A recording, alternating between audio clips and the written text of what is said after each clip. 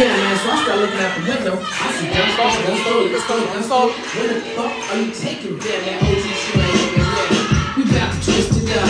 We about to lift it up. We never giving up. Welcome to episode number 25, quarter century mark, fellas. Of Big Takes with Dick and Bones. Episode 25, I think we established. It took a long time to get here, but... Long time. We're at the quarter century mark. That means something to you, So Bones? this is officially the season finale. I know we said 25 I thought about it. We're not doing a season finale. We keep going. Our good friend and fellow podcaster, Joe Rogan. Oh. You know, we talk a lot. And guess what episode he's up to these days? Tell me. It's like 1196. Okay, but isn't that hard for viewers to keep up with?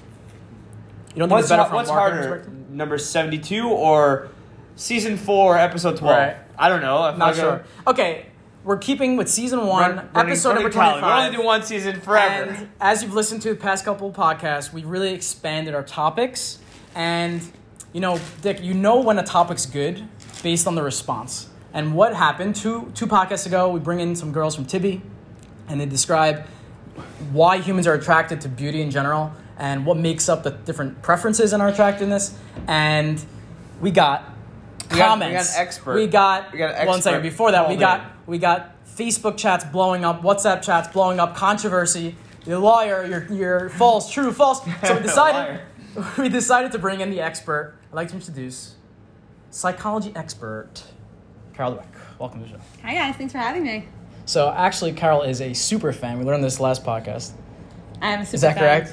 I think I'm the top of the dozens of listeners that you have on this podcast. You've actually, when you've been on, you quoted podcasts that I forgot about. Mm-hmm. And they were usually about Harris. I'm not gonna bring that up. But she's a super fan. So, Carol, today's podcast what are you talking about? I've never been on this podcast before. Today's my first time. We deleted that one. Today's podcast is going back to that topic for a second of attraction. So we're going to explain why we're attracted to beauty. Carol's going to give us the inside scoop. And a little behind the scenes, yeah. Carol actually called in to the podcast and left a really amazing message on the topic. So we were like, that's what kind of sparked this. We're like, we got to get you on. We got to talk about this stuff. Go a little deeper, more into the psychological side of it. Right. More into the brain, what's going on. Not chemical. No, well, maybe chemically, but not more what Mike Klompo was talking about, more that like the technical stuff. We're going to talk about more of what thoughts you're kind of having. Right. So we're going to finish that part off with a deep dive into what does that mean to have a type? Why do you have different preferences? We're going to hit on psychology of sexual orientations. Right, Kyle? Interesting, maybe? Interesting. And we're going to finish that topic off with sexual fantasies and why people fantasize about different things. And you mentioned in our chat, we had a little chat to prepare this.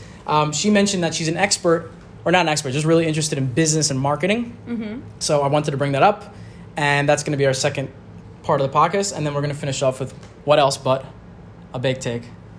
Nice. Activity. Come on, super fan. Activity is right.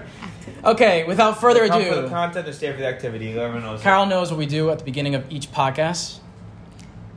Candy test. Candy time. Okay. She's been waiting. So you actually brought this from where? From Brooklyn? From Brooklyn, Okay. from O-Nuts, from next door to Yeshiva Foppish High School. Okay. I went in and I asked them for their most popular candy. We'll plug, all right? Yeah, and they came up with these Jolly Rancher Chews, which Richie figured out are actually Okay. just twerps. Oh, yeah. No, but I think they're a little different. We're going to taste them, but Yeah, let's go. But they kind There's of two flavors. There's a green and there's an orange. So it's like a noodle take filled with gel of some sort? Here you go. and covered in sugar. Oh yeah, okay. So yeah, imagine a twerp, but it's coated in powder as opposed to more of the glossy feel. I'll show you. So I got like. the sour apple and watermelon. I mean, isn't it all the same? No, there's the orange one in there. This one's give me that one, delicious. give me that one. This one's delicious. Okay, first off, texture, fantastic. Fantastic. You bite into it, it's... You know what it reminds me of? And it's funny because I like them, you didn't. Sweets. Hated those. But these are very similar. Have you Those ever had tasted- sweets, Carol? No? Those tasted too Jewish. These are just the right amount. Just right, I'm not Jewish. Yeah. The ones are Jewish, so they were tasted worse. That's By the way, the the little- correlation. A little support for our fellow brethren that are getting attacked. Yeah. We just had a rally, a march. What was the slogan? I don't know. No, you were weren't you there? I wasn't there. Oh.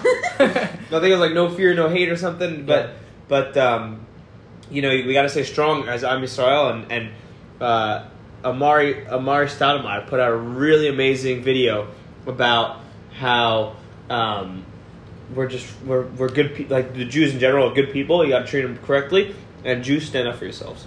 100%. Yeah, stand up for yourself. So, okay. How we get here? Oh, just Jewish enough. Our thoughts go out, and we're moving in before. Wait. Score. What do you got? 1 to 10. I like it a lot. 8.1.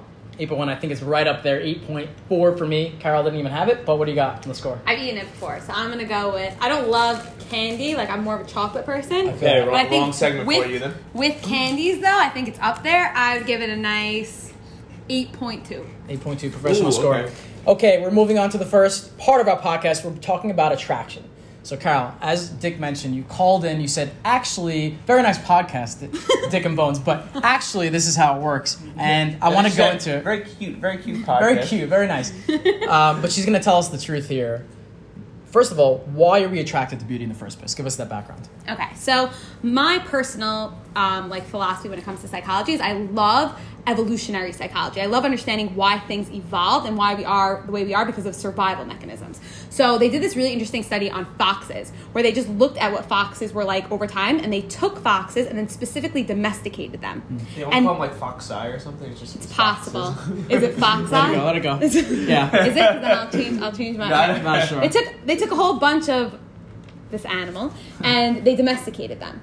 And once they became domesticated, we realized that they actually took on features of what we would call cute, like their noses. Humans that they looked more dog-like, so their noses became like little rounder and smaller, and their eyes became bigger, and like they became. So as they became domesticated, they actually looked friendlier to show us that they are friendlier and give off that impression. That's the same thing that really happens with humans is throughout the years, in order to tell if somebody was dangerous and aggressive or a little bit more gentle and nice, we used looks in order to tell us if somebody was threatening or not. Right. Nowadays, however, there is no survival anymore. Right. So people who are mean survive, people who are nice survive, and people adapt different personalities regardless of what their looks are, because we can use our prefrontal cortex, we can think about it a little bit more. So now even people who are cute can be assholes, and people who look really aggressive could be really nice and cute. So even though evolutionarily we should be attracted to people who have cuter, better features, it actually doesn't help us What that do you mean much by anymore. survival? Because I would argue that we still have survival, maybe not to the level of life and death that they did then, but in quality of life. So Interesting. So you're barely surviving if you're on the lower spectrum of the poverty line or something like that, and your quality of life sucks. Yeah, but you could have a cheery disposition, or you could have good looks and still be poor. It's not So an I think indicator. what's related to this, sorry to cut you off, is the halo Less effect. likely though. Is the halo effect, right? It is, and that's where it comes from. More I would beautiful say. people accomplish more things in life. They have biases against other people. Not Taller even people. So talk to us about the psychology of that. Well, I don't know about biases against other people, but for the most part, the halo effect is If you have an interview, you have 2 5s. One of them's strikingly gorgeous and one of them's butt ugly. Who are you picking? Oh, for the okay. job. So yeah, that bias is towards them, not against them. Right. Okay, I guess so. Yeah. Or against other people. Right. But of course, I think the better looking person. So there's 2 reasons for this. Okay, so what is it first? The halo effect is when you have one good trait, and it could be anything, but in most instances we talk about it in regards to beauty, having one good trait makes us generalize and think that a person has a lot of other good traits. So it could be used with like a teacher. Like if you like the teacher because they're nice, you might also think that they're responsible and organized and just like a good educator. But you're really just taking one thing and generalizing it to a lot of other things. So we do this a lot with beauty, where it's like if we think somebody is beautiful, we generalize and think they have a lot of other good qualities, like being, nice and helpful and responsible and smart and good with people and whatever it is. It's funny. I kind of related to Dick when he was like in 6th, 7th, 8th grade. He was always the tallest, right? He's 6'4", right? Yeah. So he was automatically associated, because he was the tallest, with a leader. So they gave him more responsibilities. He was seemingly more mature in their eyes. So I feel like it's kind of I the even same swindled him into giving me the leadership award in high school. leadership award. Nice. But is there any correlation between those things? Yeah, Like the so taller definitely. kids, you assume that they're better leaders, and the shorter kids are like the little runts, basically. Right. So that comes from our schemas, and then it becomes also a lot of times a self-fulfilling prophecy, right? So if I think Wait, could you describe what a schema is? a schema is just a way of categorizing things in our brain. So a stereotype is a type of schema, but we have schemas for things that are not like about groups of people. So I have a schema that people who are leaders are tall. And a lot of times it becomes a self-fulfilling prophecy because if I think that Dick is going to be a leader and I act towards him as if he's a leader, in the end of the day, Dick is going to become a leader, and then I'm going to be like, see, I was right. Self-fulfilling prophecy. Right, self-fulfilling prophecy. Got it. So back to the question, which was, why does the halo effect happen? Another reason, so one of it is the halo effect. Why do we prefer more beautiful people? Why do we think that they're going to be better at things? It's because we had this idea in our head, this halo effect. The other is we actually get a shot of dopamine every time we look at something that's beautiful and attractive. So whether it be like a beautiful painting or artwork or a person, we get that dopamine rush, which is our reward center. We get that same thing when we eat something delicious or when we do something fun. So we want to keep looking at it. So people who are more beautiful, people like to keep them around. They like to look at them. However, we know that with anything we habituate, right? We build up a tolerance. So people who are more beautiful at first, that sort of wears off, which is, I guess, why in relationships, two people who are just beautiful and like each other for their beauty, it doesn't always it's last. normalized, like Michael Strahan. What do you mean? When you worked with the ESPN. Oh yeah, of course. Disney. No, that's a good example. So I want to talk about addressing the what's my type, what's your type question, right? So if I asked this to Lauren, well, how would you answer this? What's your type? Like, how would you define someone physically beautiful? Oh, you want me to answer my personally. specific type? Yes. Put her on the spot here. I know. I don't really just have... physically. I don't have a physical type. I very much have a personality type. No, I know that. But physical beauty we're talking about, what's your type? I don't think I have one. And tall, not to say, short, dark, meaning light. I could just appreciate beauty, like good-looking people and good-looking people. Okay. Like, you don't have to have a specific hair color, specific eye color, specific height or build. It's just like aesthetically pleasing. So give us the people. personality type. Personality type is probably not what you would expect. What would you expect? Putting you on the spot. Probably like an asshole. Really, I don't like assholes. I like really sweet, nice guys. Why like, would you think I don't know. Exceedingly sweet. Okay, we're talking about physically beauty. Yeah. Now, how does that relate to physical beauty? Because if you see somebody with that personality trait, you're not going for a guy with tattoos. Right. So I'll tell you where the types. No, but I'm saying like. No, I get what you're saying. If you have the same person, and one hits your personality, like same looks, physical makeup, one hits the personality type, one is the complete opposite. You would think the one that hits it is a 9, and the other one's a 3. Meanwhile, if you take that physical trait out, it would be a 5. Yeah, I get what you're saying. I happen to be really good at separating the two. Okay. And like feeling like I can appreciate this person as being like really good looking, and I can appreciate this person as being really like nice. And people say like so it's less about, oh, now I see their personality comes out and they look nicer. It's also just mere exposure, which is the idea that, so the mere exposure effect is the more you're around someone or something, the more attractive they become to you because you just get used to their thing. That's also survival mechanism. So it's the opposite of what you mentioned before. Which is the newness and the excitement. Yeah, right? yeah. So can we hit on the topic of what's my type? So how does preferences form within a person?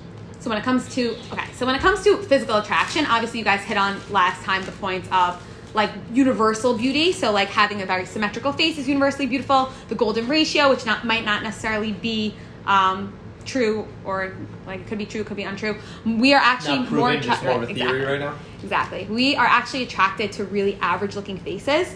So we think that we're attracted to like really stark celebrity. Across the board. But if you look at faces and you had to rank them, you would actually be most likely to be attracted to the faces that are just average proportion, average height, average looks, because that signals good genes.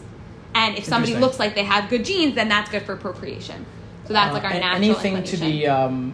to the you mentioned the sniffing story, yes. Right? Is there any truth to the fact that we look for people that are similar to us? Okay, so when it comes to personalities, we really look for people who are similar to us. We want somebody who understands our struggles, who has a personalities. So with personalities, it's not true that opposites attract. People who are similar, birds of a feather flock together. Myth debunked. Myth debunked, definitely. There could be minor things that you could have that are different, like somebody's loud, somebody's quiet. But if you didn't have like core values that align, then core like family things or just like general life circumstances, right? Then you wouldn't be attracted to one another. Tell us the t-shirt study. Yeah, okay. So that was a really interesting study. Actually, if you watch the Netflix Explained About Attraction, in the opening credits, they never actually speak about it, but they show people sniffing. Wait, so what was it? Yeah. Okay, so I'll explain. So they wanted to see if scent, like smelling somebody, had any correlation with like how compatible you would be with the person or like whatever it was. So they had men wear a t-shirt to sleep for 2 weeks in a row. And then they had a random sample of women come smell all the t-shirts, and they would choose the one that they found most attractive. They thought they didn't see what the man looks like, but which scent attracted them the most. And basically, then they did genetic testing, and they found that. Well, I guess I would ask you, Dick, since you don't know. What do you think happened? Right. So they had men wear the T-shirt for 2 weeks, gave the females a T-shirt, and then what do I think happened? What do you think? So they had to rate them, right? So in terms of their genetics, do you think that they were more attracted to somebody with very similar genetics, very different? Were there certain genes that were more important? I mean, based off what you were saying before, it's got to be similar, but I don't know. I have no idea why. Right. So it's actually the opposite. You're attracted to somebody with genes that are very opposite to you. So personality-wise, similar. Genes different. Why? And if you really think about it on the outskirts, it seems like that doesn't make any sense. But if you actually think about it a little bit, gene pool or something. Exactly. Survival. Right. Because if you are meeting with somebody, let's say like in your own family, like, you know, they talk about the people who intermarry like incestually and how they come out with messed up kids. That's down south. It's because if you both have a gene that's harmful or mutated, but it's a recessive gene, then you'll pass that gene on. So if you're intermarrying, you're more likely to pass down a lot of really bad recessive genes. However, if you're intermarrying with somebody else and you're procreating with them and they have different genes, you're more likely to not have those You're bad diversifying your risk. Exactly. I want to talk about, so preference as a whole, right? There was actually a 2015 study, identical twins, right? The twins had different partner preferences. Right? How cool is that? So it's clear that it's based on, you know, unique environmental factors. I think that Netflix explained thing had it. And individual life experiences, right? Is that a summary, you think, of this topic? Yeah, I would also say, because so the same way as for survival over many years, we decided what looks attractive, right? So as you go through life and you meet different people, you start building up, again, your schema of like what a good person is. So whenever you have a certain person that looks a certain way, that acts a certain way, we build up on that schema that we have, that mental framework, and we keep changing it. So even identical twins who have the same genes change their schemas as they interact with different people. Right, got it. How much blame or credit do you give to parents on their children's outcomes? That's a great question. Because I just thought of that when you started talking about schema and familiarity and all these different things that kind of determine how you think and perceive people. So I wonder, the people you see the most and that I think have the most molding in what you become are your parents. So it's like, let's say you have an alcoholic parent or something like that. Like, how are you to blame, or are they to blame for your if you develop alcoholism or whatever it is? You know, kind of what I'm saying. Yeah, alcoholism is a tricky one because for that one, we're still not sure if it's actually nature or nurture. So like, a lot of people, when there's family history of alcohol, it's very highly genetic. Actually, what is the genetic component that determines behavior? That? You never see the fact that you're like copying your dad's behavior is not genetic. That's not genetic. Is that true? So you're saying what in what way? Is behavior genetic at all? Behaviors that you engage in, yes. But he's saying like, why are you more likely to get addicted? This is going to open up a whole new conversation. But basically, final word on this, and then we're moving on. So what were you saying about? What were we talking about? I forgot. I'm curious about this. Oh, nature versus nurture in general. How much can you blame parents? So I would say in general, parents are involved in children's lives in most of their critical periods. Those are the times where, like, if developmental milestones are met or not, or like you learn something or not, it's very, very critical in that time. So they really do have a big influence. However, that doesn't mean that just because it's a critical period that you can't change things later on. So as you become an adolescent and your friends have a really big influence on you, and that's the biggest time where the friends have the influence, it can change or, modify something that you learned from your parent. But then people will also say the parents choose the friends, so it depends how involved your parents are. It's a very hard question. Okay, we can talk about we're moving on to two final questions before our break, Mm-hmm. and I just want to ask both of you guys. Yeah. You walk into a bar, right?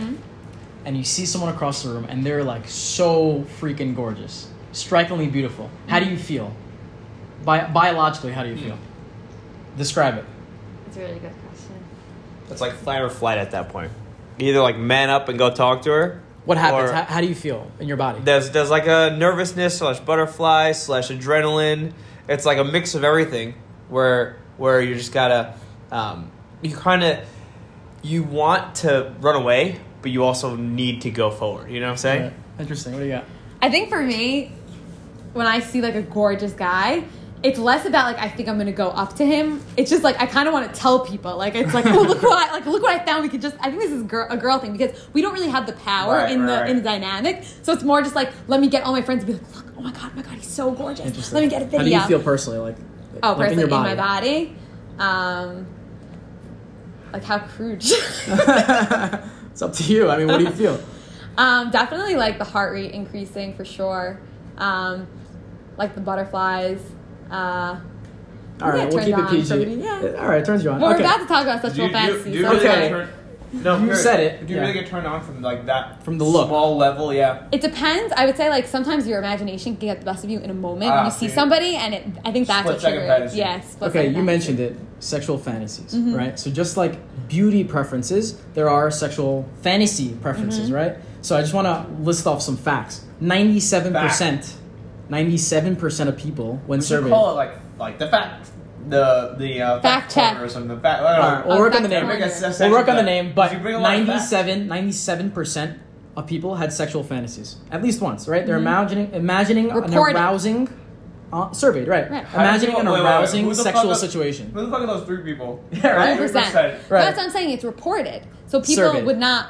Saying it's personal report, so they Oh, could it's like lie. good Christian, that's Social fine. desirability. Okay, not so wanting we're to- assuming Well, that's thank correct. God and Jesus. Assuming that's correct, everybody does it. So this Explain, going back to Explain, they should be our sponsor of the show. But there are 3 basic genres, right? So the first is sex with multiple people, like orgies.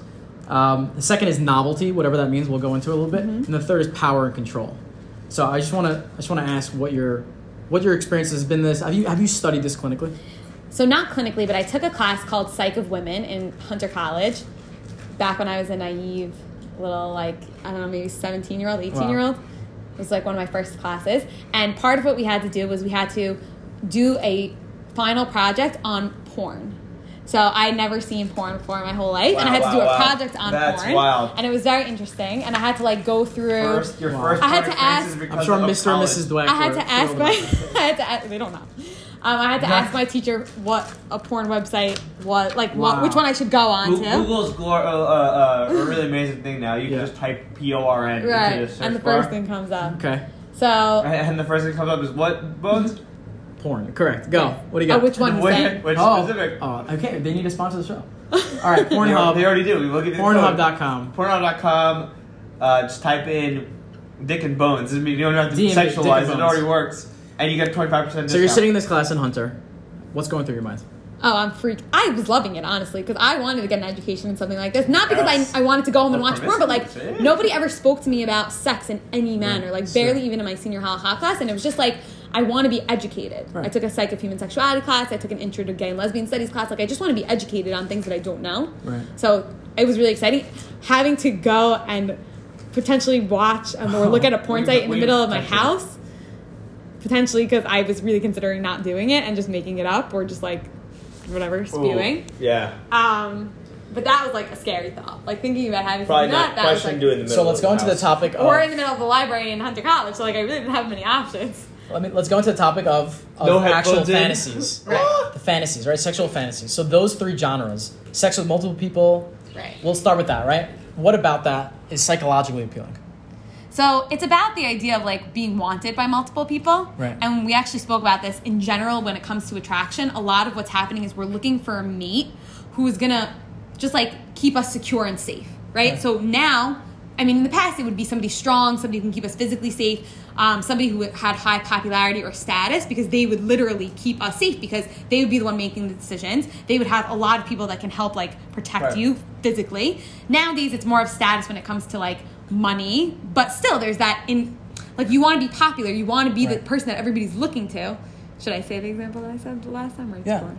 So there was this interesting study that they did on some sort of bird, Right. and they basically were like watching the birds and seeing, you know, like who was the leader, who was the better person. They found that most people want to be where they want to be in the center of the circle because then they have all the different birds or people around them to protect them, and they also Right. If there's an attack, Right. Where do you want to be? In you the want to be circle? right in the middle, and you also exactly. want to be the person who, if you were to go into the tree, everybody would follow you. Because if you were smart enough to realize, okay, they're coming onto the ground, I need to go into the tree, but you're the only one to do that, then you're an easy target. So even if you're smart, you're an easy target. Also, if nobody follows you. Exactly. Yeah. You're isolated. Exactly. So you're an easy target. Yeah. So let's go back to orgies. Orgies. You want to be the person, again, that everybody Yeah. follows. You're going to the next Interesting. branch. So by the way, the most common fantasy is what? Guess. Specifically, what's the most What common? term? I think you mentioned it all fair. Threesome. Threesome. That's Oh, correct. okay. Because just the thought of, I asked some friends, we had a little get together the other night, and I asked them, like what would you like what would be appealing about that? And they said, you know, a girl said 2 guys on me, like paying attention just to me is like appealing. That's interesting because I would say the most commonly searched, I think this is what I remember from my project, for women, the most commonly searched threesome is actually female, male. Really? Not female, male. Okay, so that goes into our next topic, which is sexual orientation. But before you do, I just want to finish on... Is it the opposite? Do guys search... No, guys male, like... female? No, they like male and 2 females. So male and female like the same thing? Yes. Okay, we're going to go into sexual orientation, but before we do, I just want to finish on fantasies. So talk to me about novelty. Right. I think in general, like we said before, you habituate to things. So like even just beauty, it stops firing, the neurons stop firing as strongly anytime you do something for a long amount of time. Right. And I think with sex specifically, a lot of people get into sexual routines where they're just doing the same foreplay, the same thing over and over and over again. So something new, something different is always exciting, especially when it comes to our neurotransmitters. So our role playing and stuff like that. Exactly. Our neurotransmitters are more likely to fire, the ones that make us feel good, if it's something new that we've never seen before, because it's the first time that those things are firing in that sequence. Once something becomes more robotic, we don't need those neurotransmitters to tell us that it's something good. It's interesting. One study in the documentary had guys watching porn scenes over and over and over and over and over 10 times, 20 times, 30 times. And they just got and they showed a chart of how excited were they. I don't know how they measured their sexual... They put electrodes on them and they measured their... All right, it's possible. So they watch it. So you see a graph, right? You see a chart? In the documentary Game Changers, they have a study where they put like these measurement things on their dicks. Wow. So that when they get boners, they can measure the strength of it. All right, so it is possible, but you see basically the line graph goes very excited in the beginning. First couple times, very exciting, and then once you go down and watch it 10 times, 20 times, 30 times, they're basically bored until you show them anything else, another clip, and all of a sudden it goes flying up. Yeah, so makes sense. There's truth to that. Okay, we're finishing with still on that topic. With this whole evolutionary like mindset of how kind of our psyche works, what are your thoughts on, or does it change your thoughts on marriage?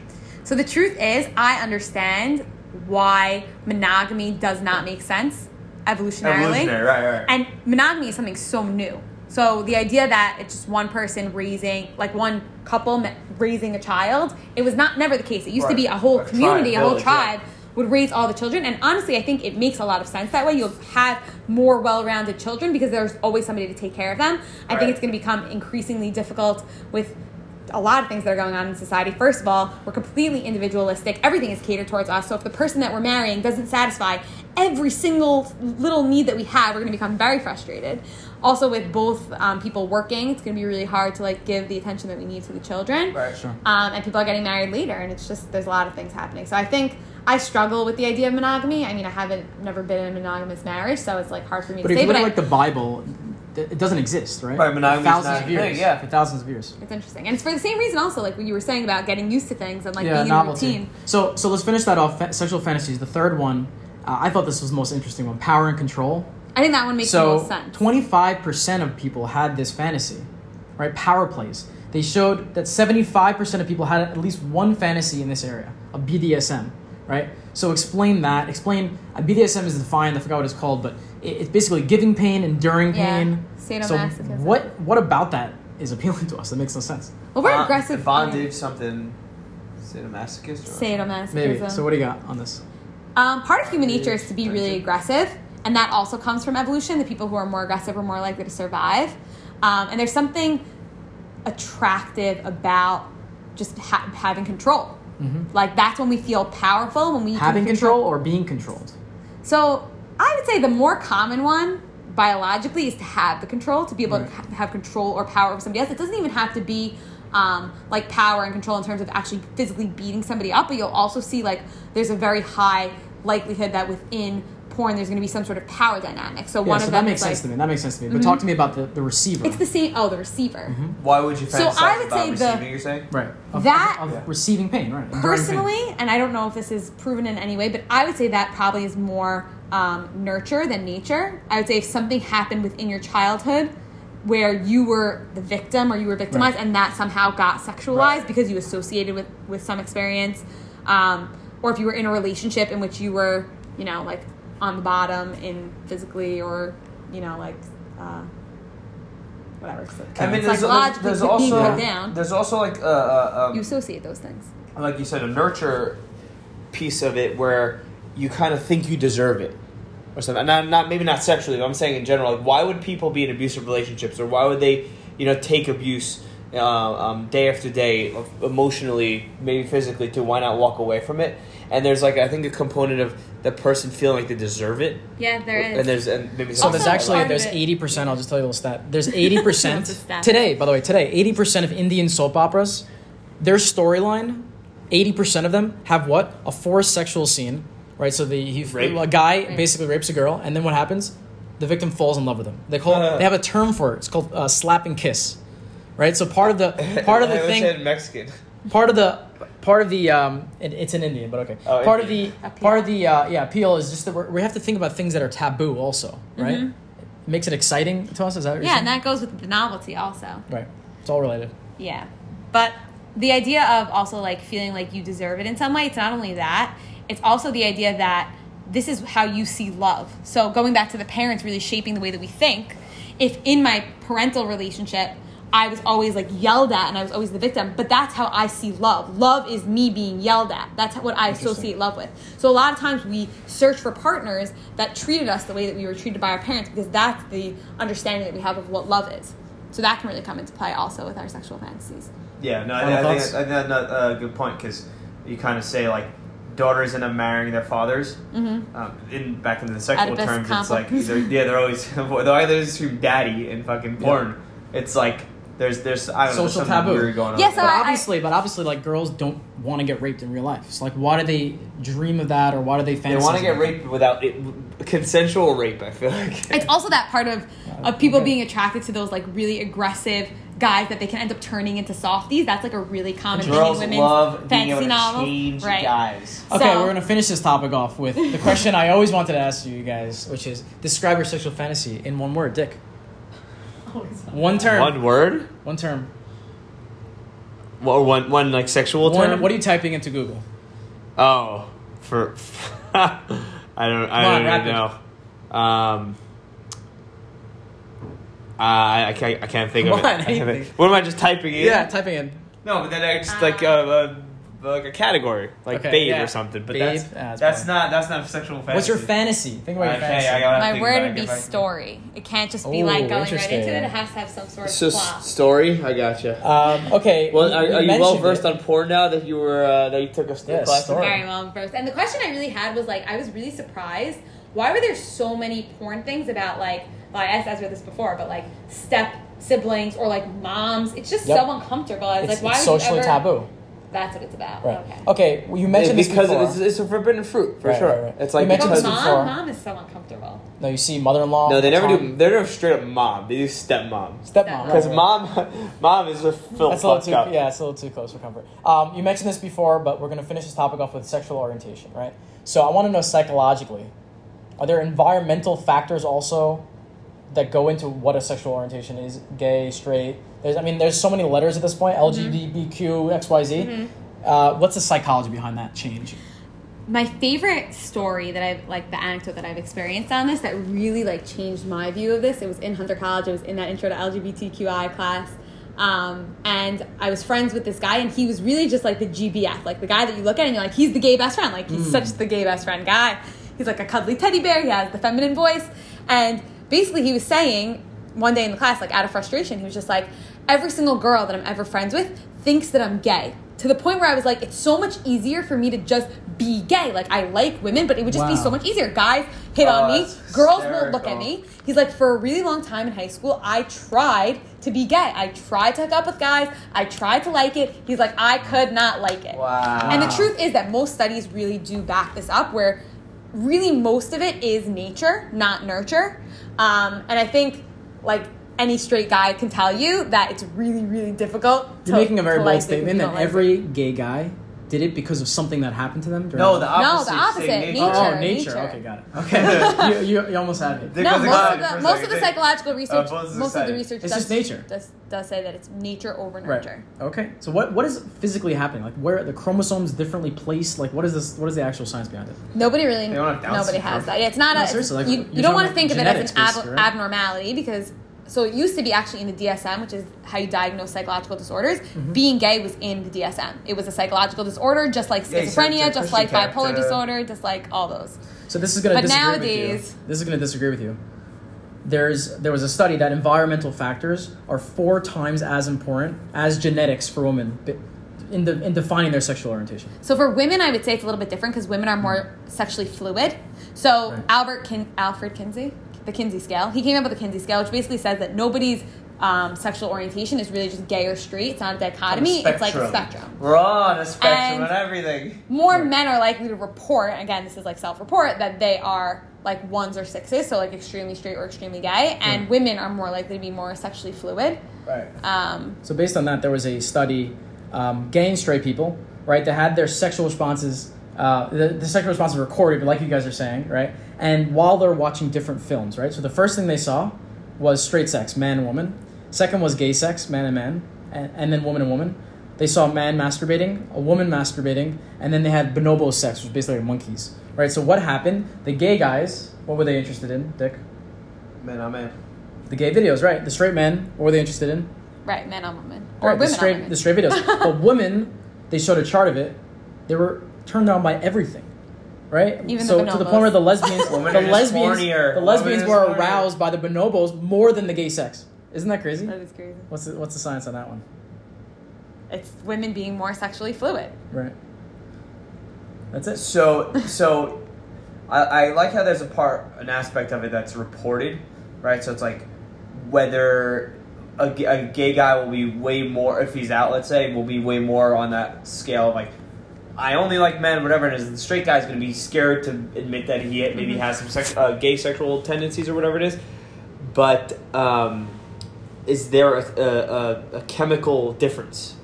Like, do they have a gay gene, Right. so to speak? That's the question. There's no such thing as a gay No? gene. Not Okay. that's been found from That science. is So Carol's. in that case, it wouldn't be nature then. It wouldn't be nature.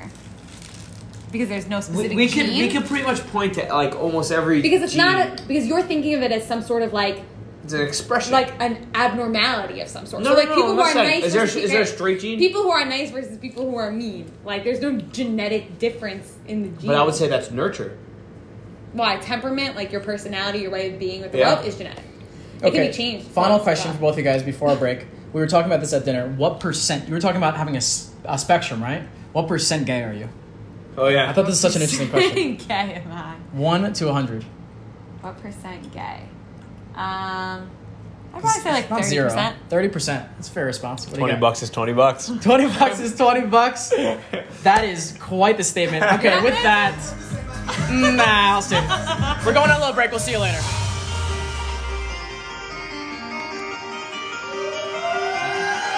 Take me to your best friend's house, go around this roundabout, oh yeah. Take me to your best friend's house, I loved you then, I loved you now, oh yeah. Don't take me to the time, don't wait,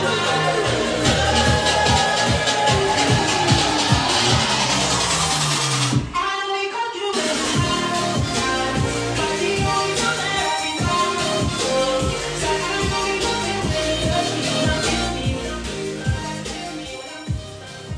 Welcome back to episode 25 of Baked Takes with Dick and Bones. We're here with our favorite psychologist, therapist, teacher, Carol Dweck. Carol Dweck in the booth. Carol, the second part of this podcast, you mentioned that you're passionate about this topic, business and psychology. Mm-hmm. Okay, so marketing, psychology. Just give us the definition of that. Like, what does that even mean? So psychology is the study of human behaviors and thoughts.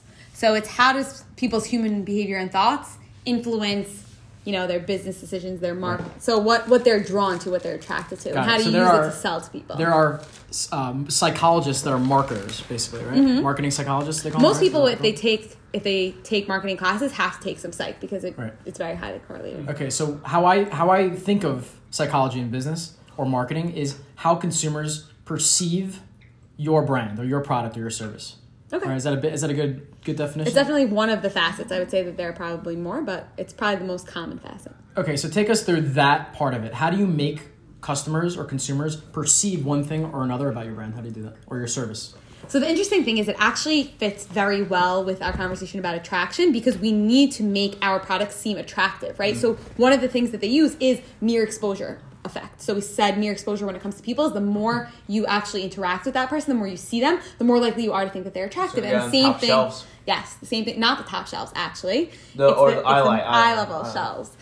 It's why Instagram is all about like those Instagram ads because the more you see something, the more likely you are retargeting of ads, right. same thing. Yeah. Right, also like Geico. We do frequency capping in our buying, like for Instagram or whatnot, where you could either want to limit the exposure so you only see the ad 3 times in an hour, or we want to flood you with the ad so we want you to see a minimum of 3 times per hour, and we're paying for more spots. I looked up a shirt. I was trying to buy a dress shirt. Worst. I know where this is going. The entire day, all I saw were shirt ads. No, I didn't buy it in crack, but it's very difficult to not crack. There's an amazing meme. It's like, you ever need a dress for a wedding? It's so easy. Just say it out loud and you'll just get ads for every single red dress. You know how this works? It's so, like you said, it's so top of mind and it's right in front of your face that the second something changes, one of your shirt rips or they give you a sale, or what are you going to go and do? You're going to immediately buy the shirt because the exposure to it's been so high. So is there any truth, Dick, you're in digital marketing, is there any truth to the fact that what Kyle just said, you mentioned something to your friend or you mentioned someone, all of a sudden, friends on Facebook that's suggesting that is that person spoke about. Sure. How much does the marketing industry know about us? So it'd be very nice to if we knew that information because it would make our targeting better. But what Facebook and Google allow us to do as programmatic buyers, meaning we're doing like auction bidding on every single time we want to put our ad somewhere. What our targeting allows us to do is choose a group. So like if we wanted to do ages 18 to 24, males that play sports and excel in school or something, or make over 100K. They have right. Oh yeah, sure. They have those audiences built out. Now, are those audiences built out on Alexa data and Siri data and all that? Very possibly. Wow. I think it is. Something I saw but they won't. Facebook, Google, and Amazon, they won't leak that information out. Of course not. But from our end, we're able to get pretty specific. And how do they get this information? I mean, you have to think that that's those why things Alexa's are involved. so cheap because they're not making money off of collecting the data. thing. They're collecting the data. It was actually a thing about Facebook that you could go in first of all and turn off your mic settings. So they said very simple, guys. Just turn off go to the settings and turn off microphone. And another thing I found interesting is I went on Facebook and under certain category, I forgot what the actual with instructions technology, were. if you're able to turn it off, that means you can't actually ever be sure it's off. Right. That's actually there's no. It's not a switch. It's a setting. So the setting could just be overridden. Right. Mm-hmm. So on Facebook, there's a couple different sections you have to go to, and basically you see your target group, right? So where do you fall? Right. What does Facebook think I am? I forgot this, but it was pretty accurate for the most part. It was like an avid traveler who makes X amount a year, over X amount a year, and likes to eat pizza or something. Like it was like random things. They thought I was a liberal. They try to guess your political view. Interesting. So no, they don't try to. Bottom they're line not is guessing. They're not guessing. They're using, I heard that's they're using even data that things you've clicked on, things you've searched within Facebook, your friends, their likes. It's using all these algorithms. It's not guessing.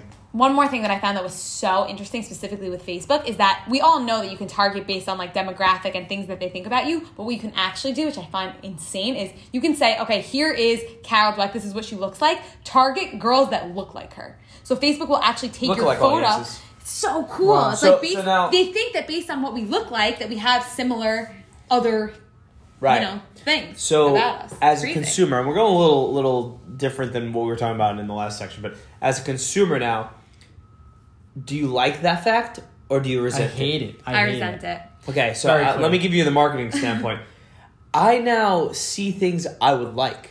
Why would I want to be targeted for women's bras? I'm never going to purchase one. It is literally empty. Because I don't want to spend all my money.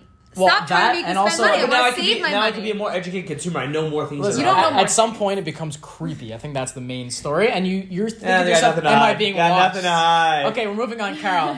You actually mentioned to us that you like the science or psychology of decision making, right? Yes. So a couple podcasts ago, we mentioned Mike Columpour on the break. He spoke about heuristics. He spoke about some biases, confirmation bias. But just walk us through. You're walking down the aisle, or you're seeing an ad.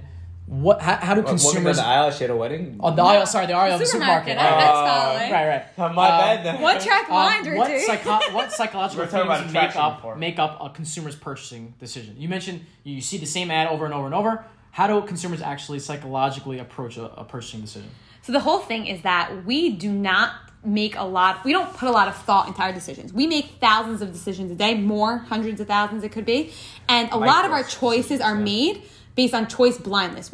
We're on autopilot. We make a decision. We don't even know that we just made that decision. If we had to think about every single decision, we wouldn't get anything done. We would have such decision fatigue. We wouldn't be able to do anything.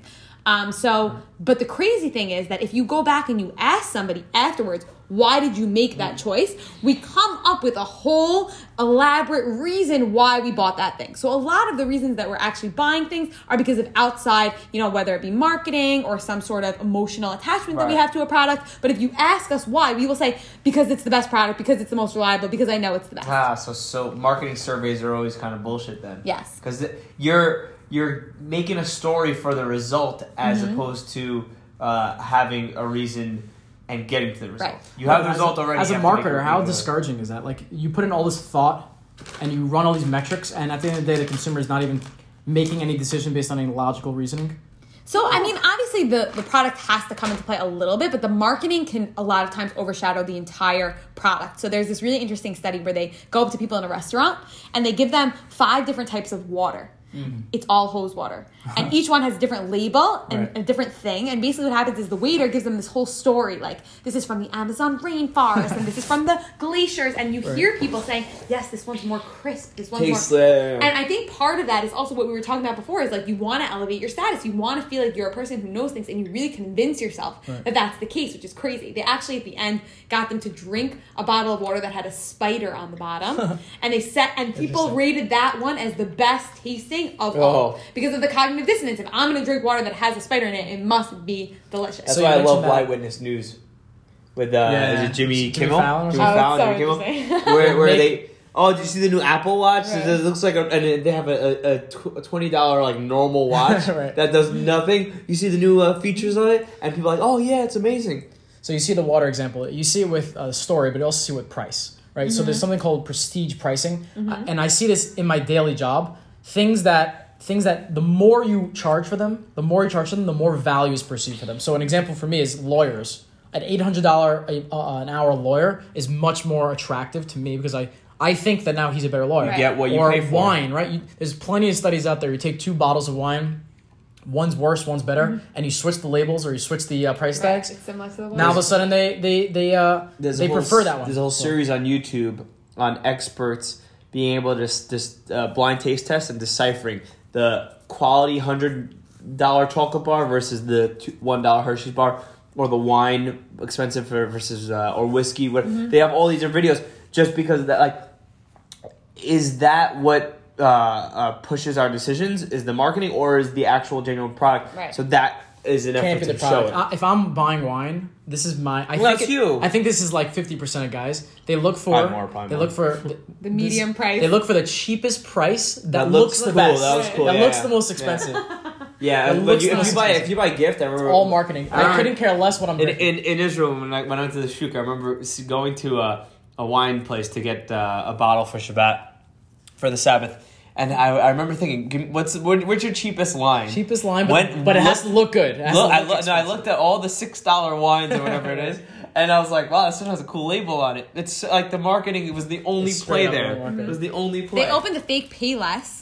Like, then they gave it like this really fancy name, and they brought all these celebrities and these influencers to try on the shoes, and they were all talking about it's such good quality. You could tell like the shoes awesome. were marked like It was Payless? thousands of dollars, and they were literally Payless shoes. Wow. And it was a great marketing tactic People for them. buy But Kanye's for... yeah, Yeezys. So, Yeezys, so whatever the there's hell also they the are. opposite of it, right? Something about like a free something is always sketchy. You know, you feel that? Or like the value goes down. So I used to be in the conference business, and my company ran 300 networking conferences a year. And as I was in sales, I always wanted the price of the ticket to be lower. They charge whatever they charge, very cheap, you know, $199. Other conferences are charging $1,000. Thousands, yeah. And I wanted it to be like $50.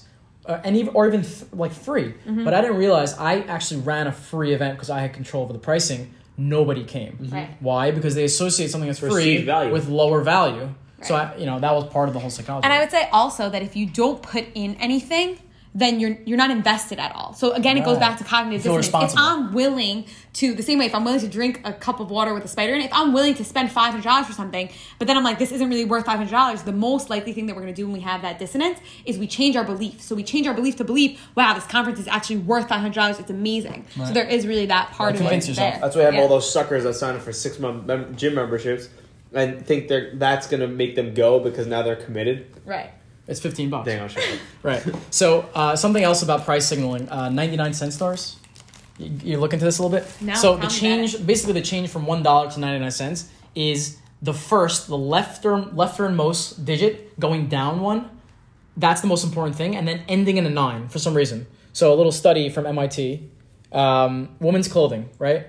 So Well, what they ending did was in a 9 is important because Yep. what I would think is, how could you make something look cheaper than Right. it is? So I'll tell you. $39.99 versus $1,000, $40. $999. It's less than $1,000. So yeah? so the prices were set to $34, $39, and $44. Okay. What was the most best selling? 39 Why? Because you said it. because it's not yet 40. Over the cheaper item, $34. Cheaper Yeah, item. yeah. So over that, why? Oh, basically what you were saying. So it looks like, it's basically a $40 item, but I feel like I'm getting a steal on it. Yeah. It's $39. The 39, Dick was right. It did better than the 34, which I thought was Yeah. pretty cool. Yeah. And the last point on this is that there are certain products that they look worse if you put them ending in a 9.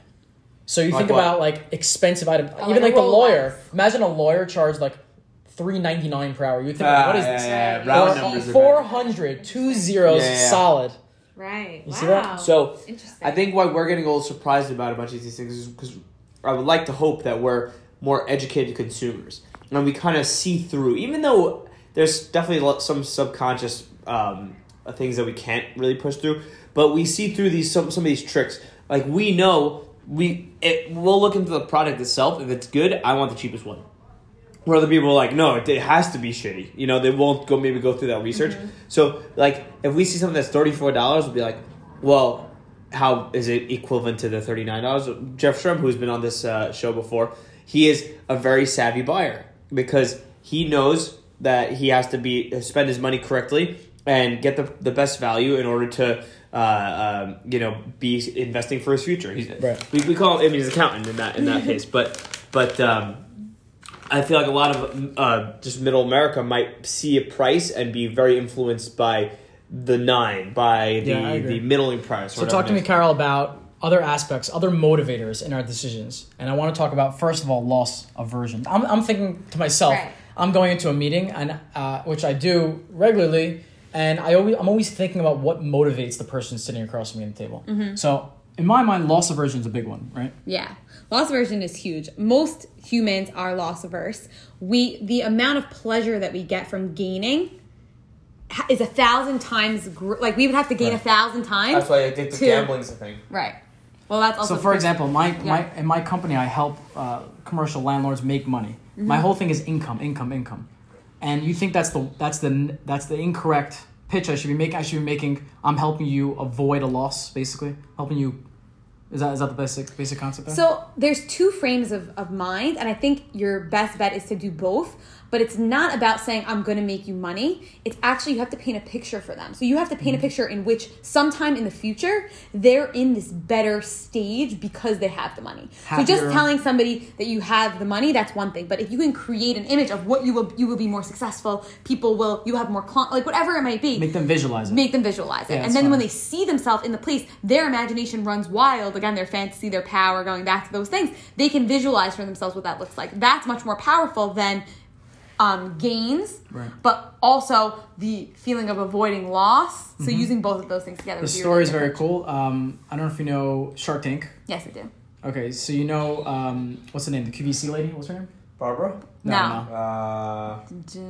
What? Lori Greiner, right. So Lori Greiner, when she's making pitches, and by the way, it's interesting that Lori is not worth a tenth of Mark Cuban. Mm-hmm. She's worth like $200 million. Most of them aren't. And she's worth like, and Mark Cuban's worth like $4 billion or something, right? But she holds her own. How? She has a great the skill. Outlier in that situation. Right. Come on. She has a great skill of when she's now making the pitch to the business person. She says she paints a picture really well. So he goes, in a year from now, we're all going to be sitting together. It was a woman entrepreneur. She goes, you'll all be with all your daughters. We're going to be sitting in the living room, painting each other's nails, figuring out how we're going to spend our first $1 million. And the person says, you know what? I like the concept. I like the picture of us in a room and painting our each other's nails. So the interesting thing is that the girl was actually able to pinpoint why she chose Lori. Most people, again, they would do that choice blind list. They would make the choice based on some gut feeling that they had and not be able to pinpoint it. And then they would go back and say, I picked Lori because I think that she would be the best shark. She's the most savvy. She has the most connections. Not realize that it was some other external thing that really made us make the decision. Interesting. Yeah, even if it was a worse deal, right? Even if she missed out on a worse deal. Interesting. And that's especially if you've made a worse deal. Again, she has to be defensive. Cognitive dissonance. Marketing is so much about, at least TV ads are so much about creating that story. That's Corona's entire brand. Well, sitting on a beach with the lime, right? That's every car commercial puts you in with, whether it's a off-roading type of thing where you're camping with your family, or your wife bought you a car for Christmas, which never happens. Right. But they put you in the scenarios. You throw your dog in the back of the car, and the whole family gets in. They're all where you want yourself to be, or what you want your future commercial with the pretty like. Girls in it. So the really interesting one is Axe, because Axe really revolutionized it. So it's like that loser that sprays the Axe on them, and everybody follows. But what you have to be really careful for is what ended up happening. Other brands started doing this, and then what it ended up becoming was, so it was huge. But then what happened was really nerds were going and spraying Axe on themselves, and then it became like the nerd thing. And then it really went down the toilet, because even though you're seeing in the ads, which is, by the way, huge fantasy, going back to what it was before, that group sex sort of thing where you're the one guy with thousands of girls jumping on you, right? But now it became associated. Made it nerd. Quick question: perfect guy. He has every perfect possible, but he sprays Axe. Oh, he sprays Axe. I actually like the smell of Axe. Oh man. Oh, gross. Okay, you mentioned confirmation biases, right? Like people defending their actions. So I was actually reading a book. It's called Games People Play. I don't know if you've read it. No. And it's about social games constructs that people play. I forgot the author, but it's about games, social constructs people play unconsciously when they're in social situations. So one of them was when someone plays victim. Basically, they say, "Oh, Bob can't fix the roof, and he's a lowlife, or he's useless."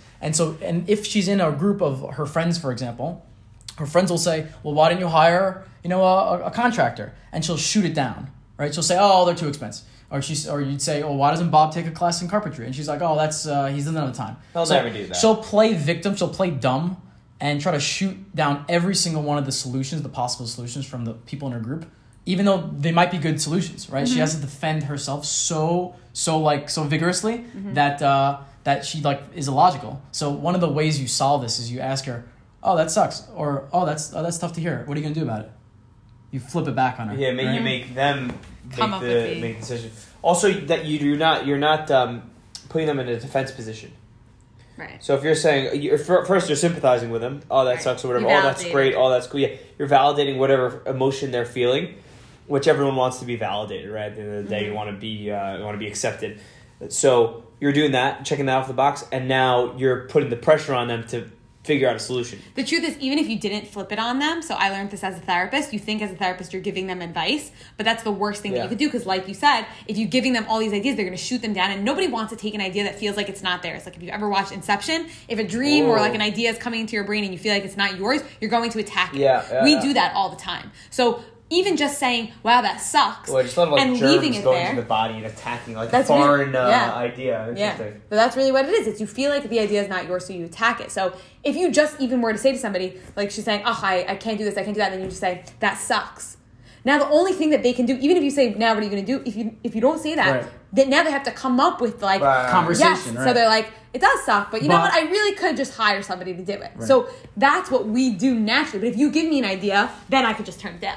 So you guys, as therapists, definitely really poke that awkward silence moments, and so you know that people hate it, so they're going to be forced to come up with something to say next, and it's generally going to be something related to what they were just talking about. Right. Hopefully, a solution. Yeah. Wow, I never thought about it like that, because like I know in like a dating life or something like that, there's always that one person that wants to fill every void.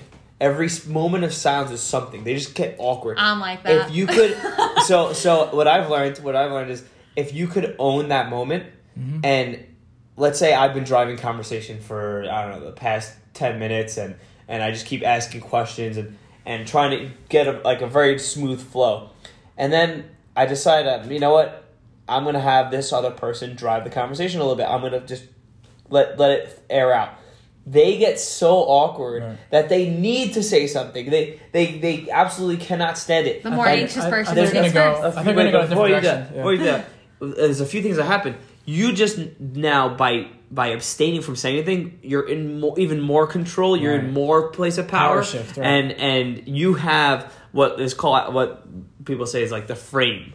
Like you control the entire situation. Yes. I thought you were going to say part of what, like, a sign for me that you're really close to someone or you love someone is that you're comfortable in the silence. I agree. We're not trying to impress each other anymore. As well, yeah. Right? Okay, so Carol, I want to go into... You know what? You hang out with somebody long enough, you just can't fucking talk about everything. We're going to be comfortable looking at our phones. Shut the fuck up. Yeah, it's fine. Okay, Carol. So, as I mentioned, I go to a lot of meetings, and I'm always interested in the psychology of negotiation, or, again, like, what makes people buy. So, based on that, I was reading a book called Never Split the Difference by this guy called Chris Voss. I do look at other sources besides for Explained, right? So Chris Voss... Bones has brought up so many different points from this book to me. It's a great book. Highly recommended. This guy, Chris Voss, he was a former FBI hostage negotiator. Wow. So he used to be the guy on the phone with a robber with a gun to someone's head as a hostage, and he had to talk them out of doing it. So he knows his stuff. Does he have a success rate? I'm curious. Yeah, he has like the most. He was the number one. He was rated the world's number one. I wonder what the world's number one success rate is. Probably pretty low, but right? Isn't that wild? It's like baseball. It's like hitting 300 is amazing. But he has literally a list of things that at this point I printed it out. I have it every single phone call. I use these points. One of his biggest points is called mirroring, which, as you probably know, you basically just either mirror their physical body language, or what he says is you actually repeat the last three words of the sentence. That's all you do. So, for example, if you say anything, I took my son to the store. You took your son to the store? To the store? Oh, interesting. See, I think that works a lot.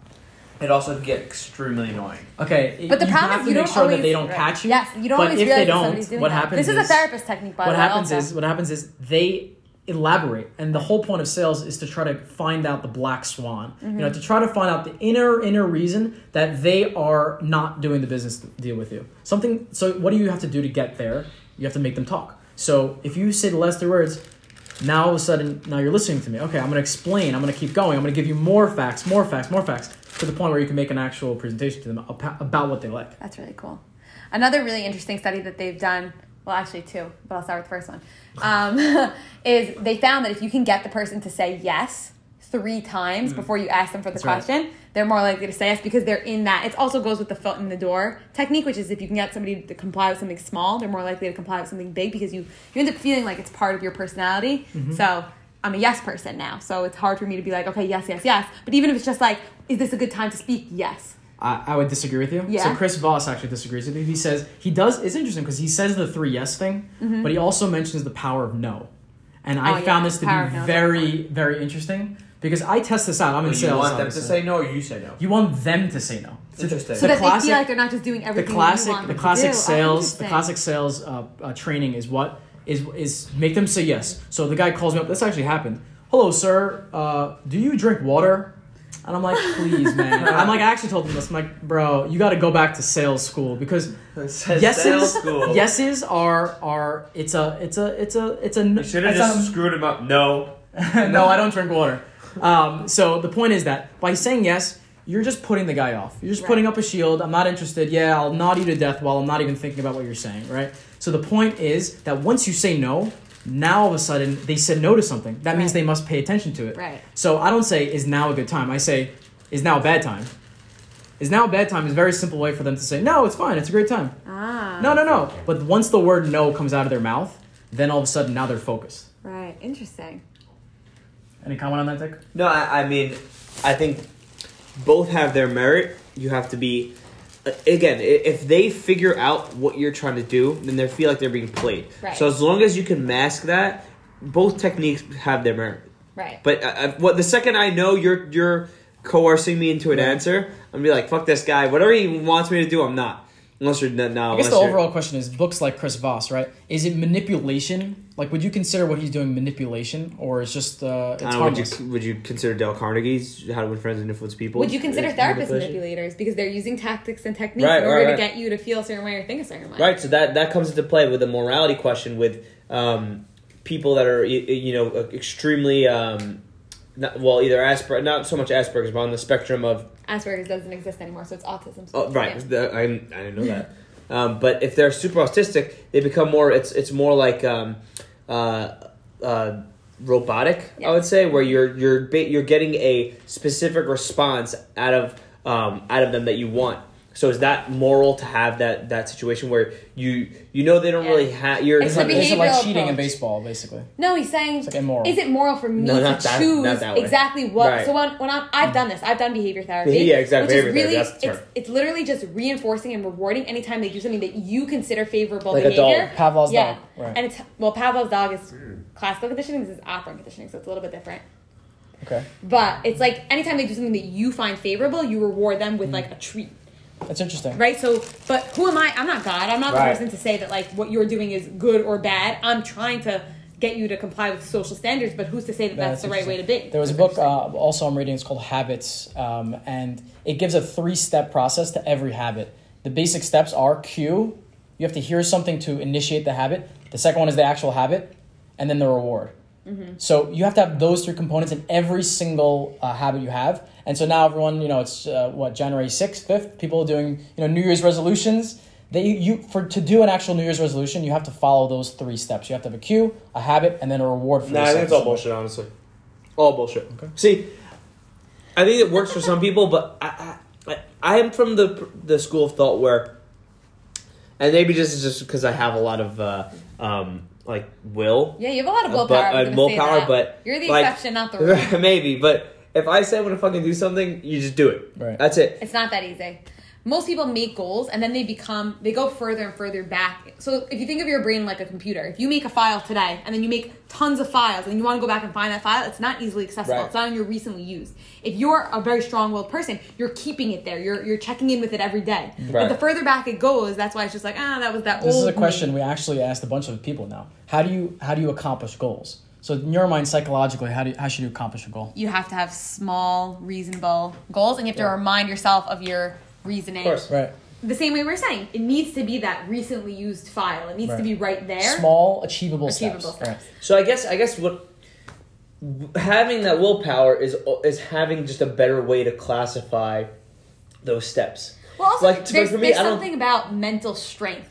Like, there are some people who really, it's very hard for them, especially when they make really long goals. So I'll give you an example. When you're working out, there's some people who could say, this is about to be a 60-minute workout. I can mentally, go through that the entire time. Yeah. But then what happens, I see this, let's say if you're running on the treadmill. I can run for 5 minutes straight on, let's say 7 miles an hour. Right. But when it comes to somebody saying, I'm not going to tell you how long this is, and you don't know, like, it's going to stop in 30 seconds, then your brain is like, when is this going to end? And then when there's that, this is 3 minutes, in that last minute, when you're like, I have a minute left, some people's brains are like, I can't do this last minute, right? So there's all that mental strain. So, but if I didn't know, and I thought I was going to have to go 7 minutes, that third minute wouldn't be so hard. So it's like, it's all mental. So if you have, like, a lot of mental strength, you're able to have more willpower, you're able to do more things because you're able to like see the bigger picture or like think of it in a longer way. You don't fall into those traps. So I want to go back to the business side of it for a second. And now, just to finish on Chris Voss, by the way, he has other factors in the book that are interesting, like getting people to say no is one of them. Also avoiding the word why. He says, like, when you ask someone, why aren't you interested? Very defensive. So instead of saying why you're interested... It's so funny because they're the same thing. You're not allowed to say the word why because it immediately puts the person on the defensive. So what I say instead is... not instead, but what I always try to bring up are what sentences or how sentences. So I say this in every meeting, and it gets a great response. I ask, what are some reasons you wouldn't make this deal? Just like casually. Right. And now they have to think, why wouldn't I? They have to address it now.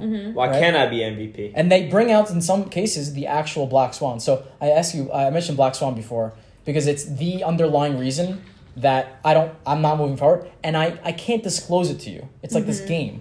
I can't show you why I really... So I'll give you an example. Well, that's weakness now, because if you hold that piece of information, I just surrendered that frame that I talked about before. It's you're controlling the whole situation, and now I'm at your will. Nobody wants to be in that position. I'll give you an example. I first had a meeting with this guy 2 years ago. I first started my business. I think he was the first meeting I had, client meeting. It went great. My first meeting went great. This guy not only said great start. Not only say I'm in for my portfolio, but are you looking for investors to your business?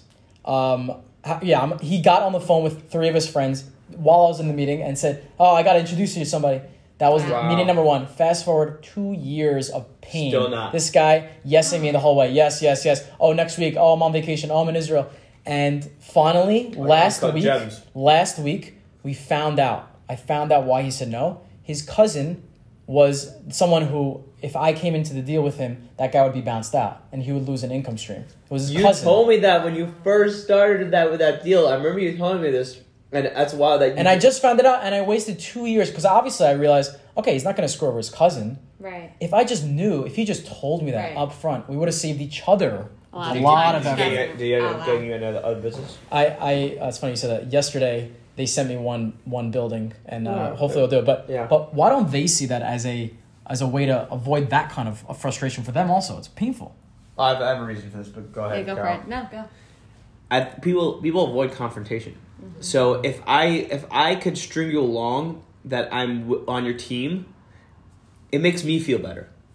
If I have to confront you and say no, I'm out, that could lead to. Now I don't know what you're gonna do. You're gonna be really angry about it. You're gonna yell at me. You're gonna come to my house and beat me with a bat. Like there's such a unknown in that response that like why do people string along relationships for over a year? Like over a year after you felt. I was not in love with you for the past 6 years. What is that? What the fuck were you doing for the past 6 years? They're scared to confront that situation. So they just keep going business as usual. Now this guy, he's come to a point where he has to say something. And he has to confront you. So now you're thinking back, what the fuck was that? 2 years. But for him, it was 2 years of avoiding confrontation. Right. Kara, last point on this. I want your expertise, right? I'm in sales. A lot of our listeners are in sales or they run businesses and they have to make presentations. What is the psychological method of a great meeting? And then part 2 of that is how would you try to identify the black swan? So, what makes a good meeting? Right. Or a good in what way? Psychologically, what actions, what tricks, you call them, should salespeople take to really make a good impact on their client? So I think we hit on a lot of them. I think really like painting that picture, speaking in stories as opposed to like facts. People are swayed. A lot of times we make decisions with like our gut or our feelings and we say that it's logic. But if I have a good feeling about somebody, I'm more likely to make that deal. And that happens so many times. We have to work really hard to overcome that. So making the person feel comfortable, validating them, making them feel heard, speaking in stories, more so than I would say any specific like tactic to really win them over. Yeah, I mean, that's a strong...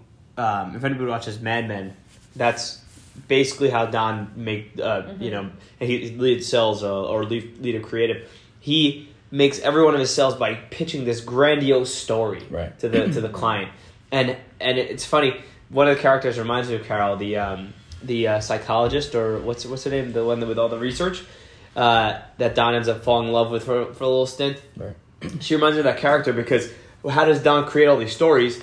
The research behind and the psychology behind the consumer has to first be uncovered, and now you could paint that picture. So Carol's like kind of the person that is able to uncover that, and then would maybe go to a creative agency or a marketing agency and say, "This is what your consumer wants. Build a story out of this to target them." Such a nice compliment.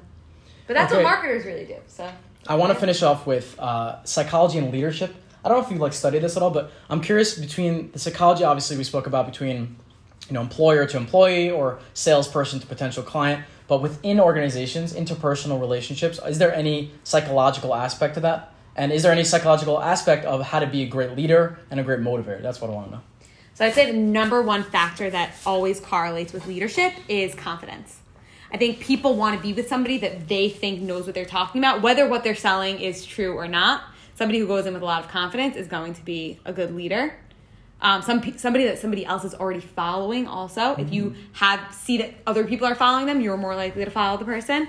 We already touched on physical appearance. I think that definitely plays a role. How does a person become a better leader? What tactics would they use to improve their leadership status?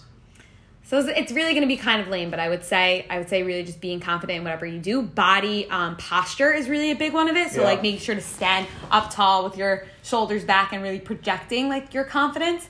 Show you the alpha. Yeah, go in with exactly. The spear. So I want to ask you about leadership styles also, because when you think of great leaders, you think of very different people, right? Mm-hmm. You think of the Hitler or the Stalin. But then you also think of Donald Trump, like Gandhi.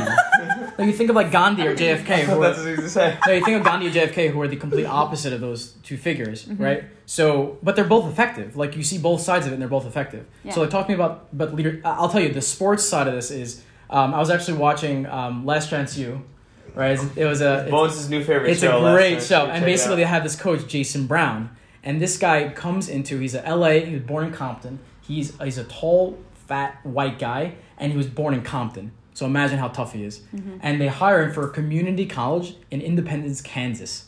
Complete and utter opposite of this guy. And he brings a very interesting coaching style, which is yelling and screaming and cursing. I'll play you a little clip. German fuck. I'll play you a little clip if this works. I hope so. No, I guess not. Criminals, take your home. I'm tired of it. If you're that stupid on national TV to have fucking weed in your room and it smells like weed, you're fucking stupid. And you need to go to jail. Okay, so take that guy. And I heard a lot of bleeps. I don't know what the other words were. Compare him to a sports head coach like Greg Popovich or someone like that who Bill Belichick as an example, complete opposite. So talk to me about leadership styles, how effective or ineffective they are. So again, my first instinct is to go back to the animal kingdom. So who are the leaders in the animal world? So in some species or in some different tribes, I guess you would say, the leader is the person who is the alpha, the most competitive, the one who wins most of the time. So if you're the loudest and you're the biggest, you're going to be the leader. The most aggressive also? Yeah. But however, if the tribe all of a sudden feels like you're too aggressive or what you care about is not what we care about, 2 or 3 smaller monkeys can easily overturn that. So yeah, there is some merit to saying you're going to be, I'm the alpha, I'm going to be, honestly, especially with sports, a lot of times the coach takes the fatherly role. So sometimes people do feel comfortable. Right. So they do feel comfortable with somebody who's yelling at them and reprimanding them, especially if that's the stereotype that they have for their own father. But if they become too aggressive and too mean and they're not giving enough effort, smaller or more either in stature or in aggressiveness, they can come in and overthrow. Yeah, so it depends on the tribe. That's the context behind this team. How successful do you think they were in the season with that guy as their head coach? So the truth is, it's really hard to say because I would say really the answer to what makes a good leader is somebody who knows their followers.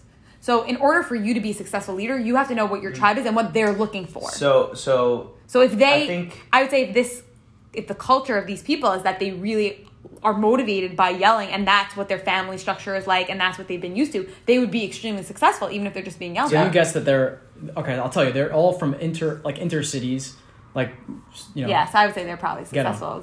That's hard So to make a stereotype like that. So but- far they're undefeated. Oh, they lost one game. Wow. And they're incredibly successful. In the but season that Bones is watching, not currently. This is right. like 2 years ago. But the team is in turmoil. Like the team's like basically the kids like overthrew the coach one game, but they're still winning games because they're just too Right. good. So it's kind of like what you're Right. saying a little bit with them being a little bit too. It's a little too aggressive. So I think you asked the wrong question here. There, it's not tell me about different leadership styles.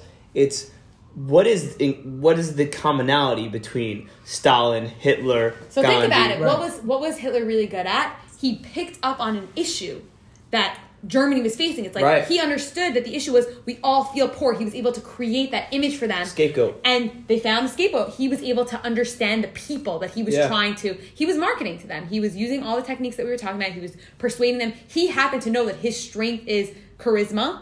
And he used the combination of knowing what they were looking for, creating a dream for them. Again, like we said, making a story of what your life is going to look like when they're gone. He used all the classic marketing techniques that we spoke about. And he used, again, he coupled that with his strength. If Gandhi knew that his strength was soft-spoken, but he understood that people needed something to look for and they needed sort of like, More like this- godly figure, Exactly. maybe? So Yeah. you have to understand what your strengths are and what the people around you are looking for. Couple that together, make a nice marriage, paint a picture, Boom, and you're leader. business. Boom, Leader. you're taking over the Okay, world. with that, we're gonna go into a little music break, and then we'll be back with a little bake take activity.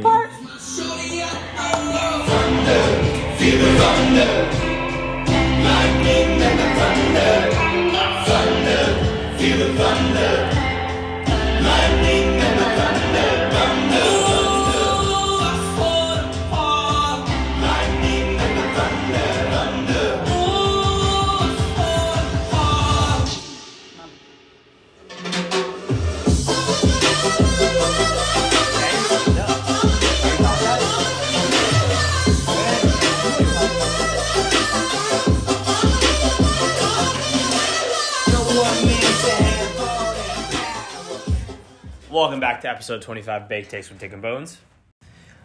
Again, if you want to hear those amazing tunes, every podcast, without a doubt, you're going to have a good time. Go to Spotify. Yep. Tell them, Bones. Bake Takes with Dick and Bones Spotify playlist. We're here, all of those funky jams. We got Brian Winterhorst in the booth, testing out some Vezzo pizza. The score on that, Brian, was what? I was talking to the pizza guy before this, who gave this a 7.7. Dave Portnoy. Dave Portnoy, the pizza guy. The El Presidente. El Presidente. And I've got to say, Dave, I'm calling you out as your name, Dave, because in this, you're not El Presidente. This is a 6.0. Very controversial 6.0, rookie score. he gave that to a reheated slice that's been sitting on the Unfair. counter for 2 hours. Unfair ranking. Okay, we're back. If the camera stand the microwave test, and it's not good pizza. The microwave test. He didn't even put it in the oven. Okay, we're back. Episode 25, the season finale. Oh, actually, sorry, we're still going. What pizza can withstand a microwave test and still be good? Artichoke. Okay, we're done with Brian. We're back with Carol in the booth. Carol, we're going to move on to everyone's favorite Bake Takes activity. Yeah, let's actually, do it. before we do, you wanted to have one final comment about psychology and business. What do you got? Yeah, so one of the most recent studies that I've been reading about psychology and business, and you might be familiar with this, but it might There's a actually little help you food on for your thought for them. it might actually help you with your podcast. So Yep. they said sales people, especially people who cold call, Hmm. were significantly better when they exaggerated their hand motions and actually didn't speak on the phone as if they were just like talking. So if you put a mirror in front of Carly, them you know and my see hands your have hand been motions- flailing this entire podcast. Very So for your interesting. podcast, if you want your listeners to be more engaged and be more interested, don't Those just hands speak around. as if they can't actually speak as if you're actually speaking to somebody. interesting. If you use gestures, you seem more There you go. enthusiastic, and then they actually enjoy Very hearing cool. what you're Bones saying. has wore his suit, paced the room, Yep. done the poses. For a phone interview. I've always did that. Yeah. And final thought I want to ask you, final thought on motivating employees. Because I hired 2 interns recently, and one of them is doing amazing. And he's like working, he literally doesn't even take a break for lunch. Is that Crazy the, guy. Is that the 6 foot? Yeah, he's also 6'8", and he's massive. He must be a leader. But he's the nicest guy in the world. And the other one is just like super like disinterested. So I want to get your opinion on how to motivate people, specifically employees. Okay, so the branch of psychology that deals with this is IO-Psych, Industrial Organizational Psychology, and it's all about how to motivate people. There's 2 theories. There's theory X and theory Y. Theory X is if you want people to work hard, give them incentives, pay them more, do whatever you got to do. Obviously, that's not the good theory. The one that we should be using more is theory Y, motivating people from intrinsic motivations. So if you want to like motivate your employee, there are a few things that are universal, which is one, giving them more ownership and flexibility over what they're doing, Autonomy, giving them a lot of feedback and validation. But also, I think it's really about finding what that person's strength is. So what gets them excited? What kind of work can they do for hours on end and really enjoy? Right. And how can you give them a project that utilizes their strengths? Because that'll make them more interested in doing what they're doing. However, I will say that motivation is something that also comes with the person. I think some people are more highly motivated in general. So it could be that one person you don't really need to give them much One's motivation, more and other ones. intrinsic, yeah. Interesting. Okay, cool. Well, with that, Bones, what do you got to do in that situation? You got to find the black Intrinsic swan. value, right. The black Intrinsic swan. value. With that, we're moving on to Bake Takes activity time, and we have Dick in the booth. We have Carol in the booth. Both very competitive people, I might add. Oh shit! There we are. And the game. I don't know of the game, if I've lost on this show. The name of the game is 5-second summaries, and this is not a competition. This is actually going to work together. Oh, yeah, this is even more fun. Okay, so the name of the game is 5-second summaries. I'm Yeah. going to give you a title secretly. I'm going to give you a title of a TV or a movie show. I have to guess. Okay, And you're I gonna gotcha. a movie or a TV show, and you're gonna have to explain it to your partner in 5 seconds or less. You can't use the name of the movie. Sure. And we're gonna start with Carol. You have 5 seconds. And you can't like list There's your people word. in it, right? It has Right, to be you like can't- I don't summary. know enough about it. Okay, well we That's got so 5 bad. seconds on the clock, starting in 3, 2, 1, go. 5, I'm too old for this shit. 3, 2, Is that what it is? 1. Wait, take a guess. I have no idea. What's this? Say it again. Say your I'm hint too again. old. I'm too old for this shit. Isn't Too old that for from this that movie? The answer is say it. Die Hard. Die Hard. That made no sense. Isn't All right. that the classic line that the guy says in Die Hard? I only know that maybe from How I Met Your Mother. I'm too old for this shit. That's what I said. In that's not in Die Hard, what's yeah. what's What is it it? in What is it? honesty? What do you say? In full disclosure. Shoot, find it. I've never Okay, I've let's never try- seen Die Hard. Let's give a goal. So, Let's try to okay. get 3. If you guys get 3, then you get a very serious prize. I was wrong. If you get a 3, you get a serious prize. Dick's up and look at the word right under Die Hard. Oh, Okay. You have 5 seconds on the clock in 3, 2, I gotta 1, give go. me some Nazi scalps. 3, 2, 1. Glorious Bastards. Yeah. Glorious Bastards, correct. Okay, now Carol, listen. 3 seconds. Okay, but you gotta give me something that I know. 3 seconds. If you don't know this, I don't believe you. Here we go. 5, 4, 3, 2, 1. 3 seconds. Buzz 3, and Woody. 2, 1. Toy Story. You could say characters. You didn't say I can't. You could say characters. We'll give you ding. Okay, Dick. Oh yeah, 3 seconds. I'll describe it this Dick, time. 3 seconds. In Okay. 3, 2, 1, go. Stripper 3, 2, dancing. 1. Magic Mike. Whoa, stripper dancing. At the buzzer. Okay, last one. Yeah, try 1 to second. describe Who it, wants try to to go? describe 1 second. 1 second. Carol. Carol, you see it here? Who are you gonna call? Ghostbusters. Ghostbusters Wow. with that. That was great. Dick and Carol with the win. What do we get? What do we win?